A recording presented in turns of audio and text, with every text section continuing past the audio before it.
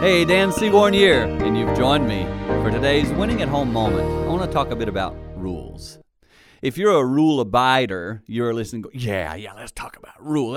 I want to make sure people are following the rules. Rule breakers are like, I'm not going to spend the next minute with you. I get it.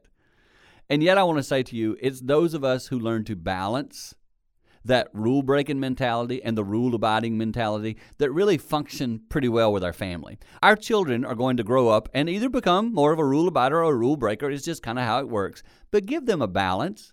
Let them see what it means to sometimes go, that one's a little over the top. I'm not going to follow that one totally because it's a little over the top. That's just life. But others of us are like, those rules don't matter. That's not appropriate either. Give your children a healthy balance of following the rules. It will prepare them very well for the days ahead. And that's a tip helping you win at home. For more tips like that, just go to winningathome.com.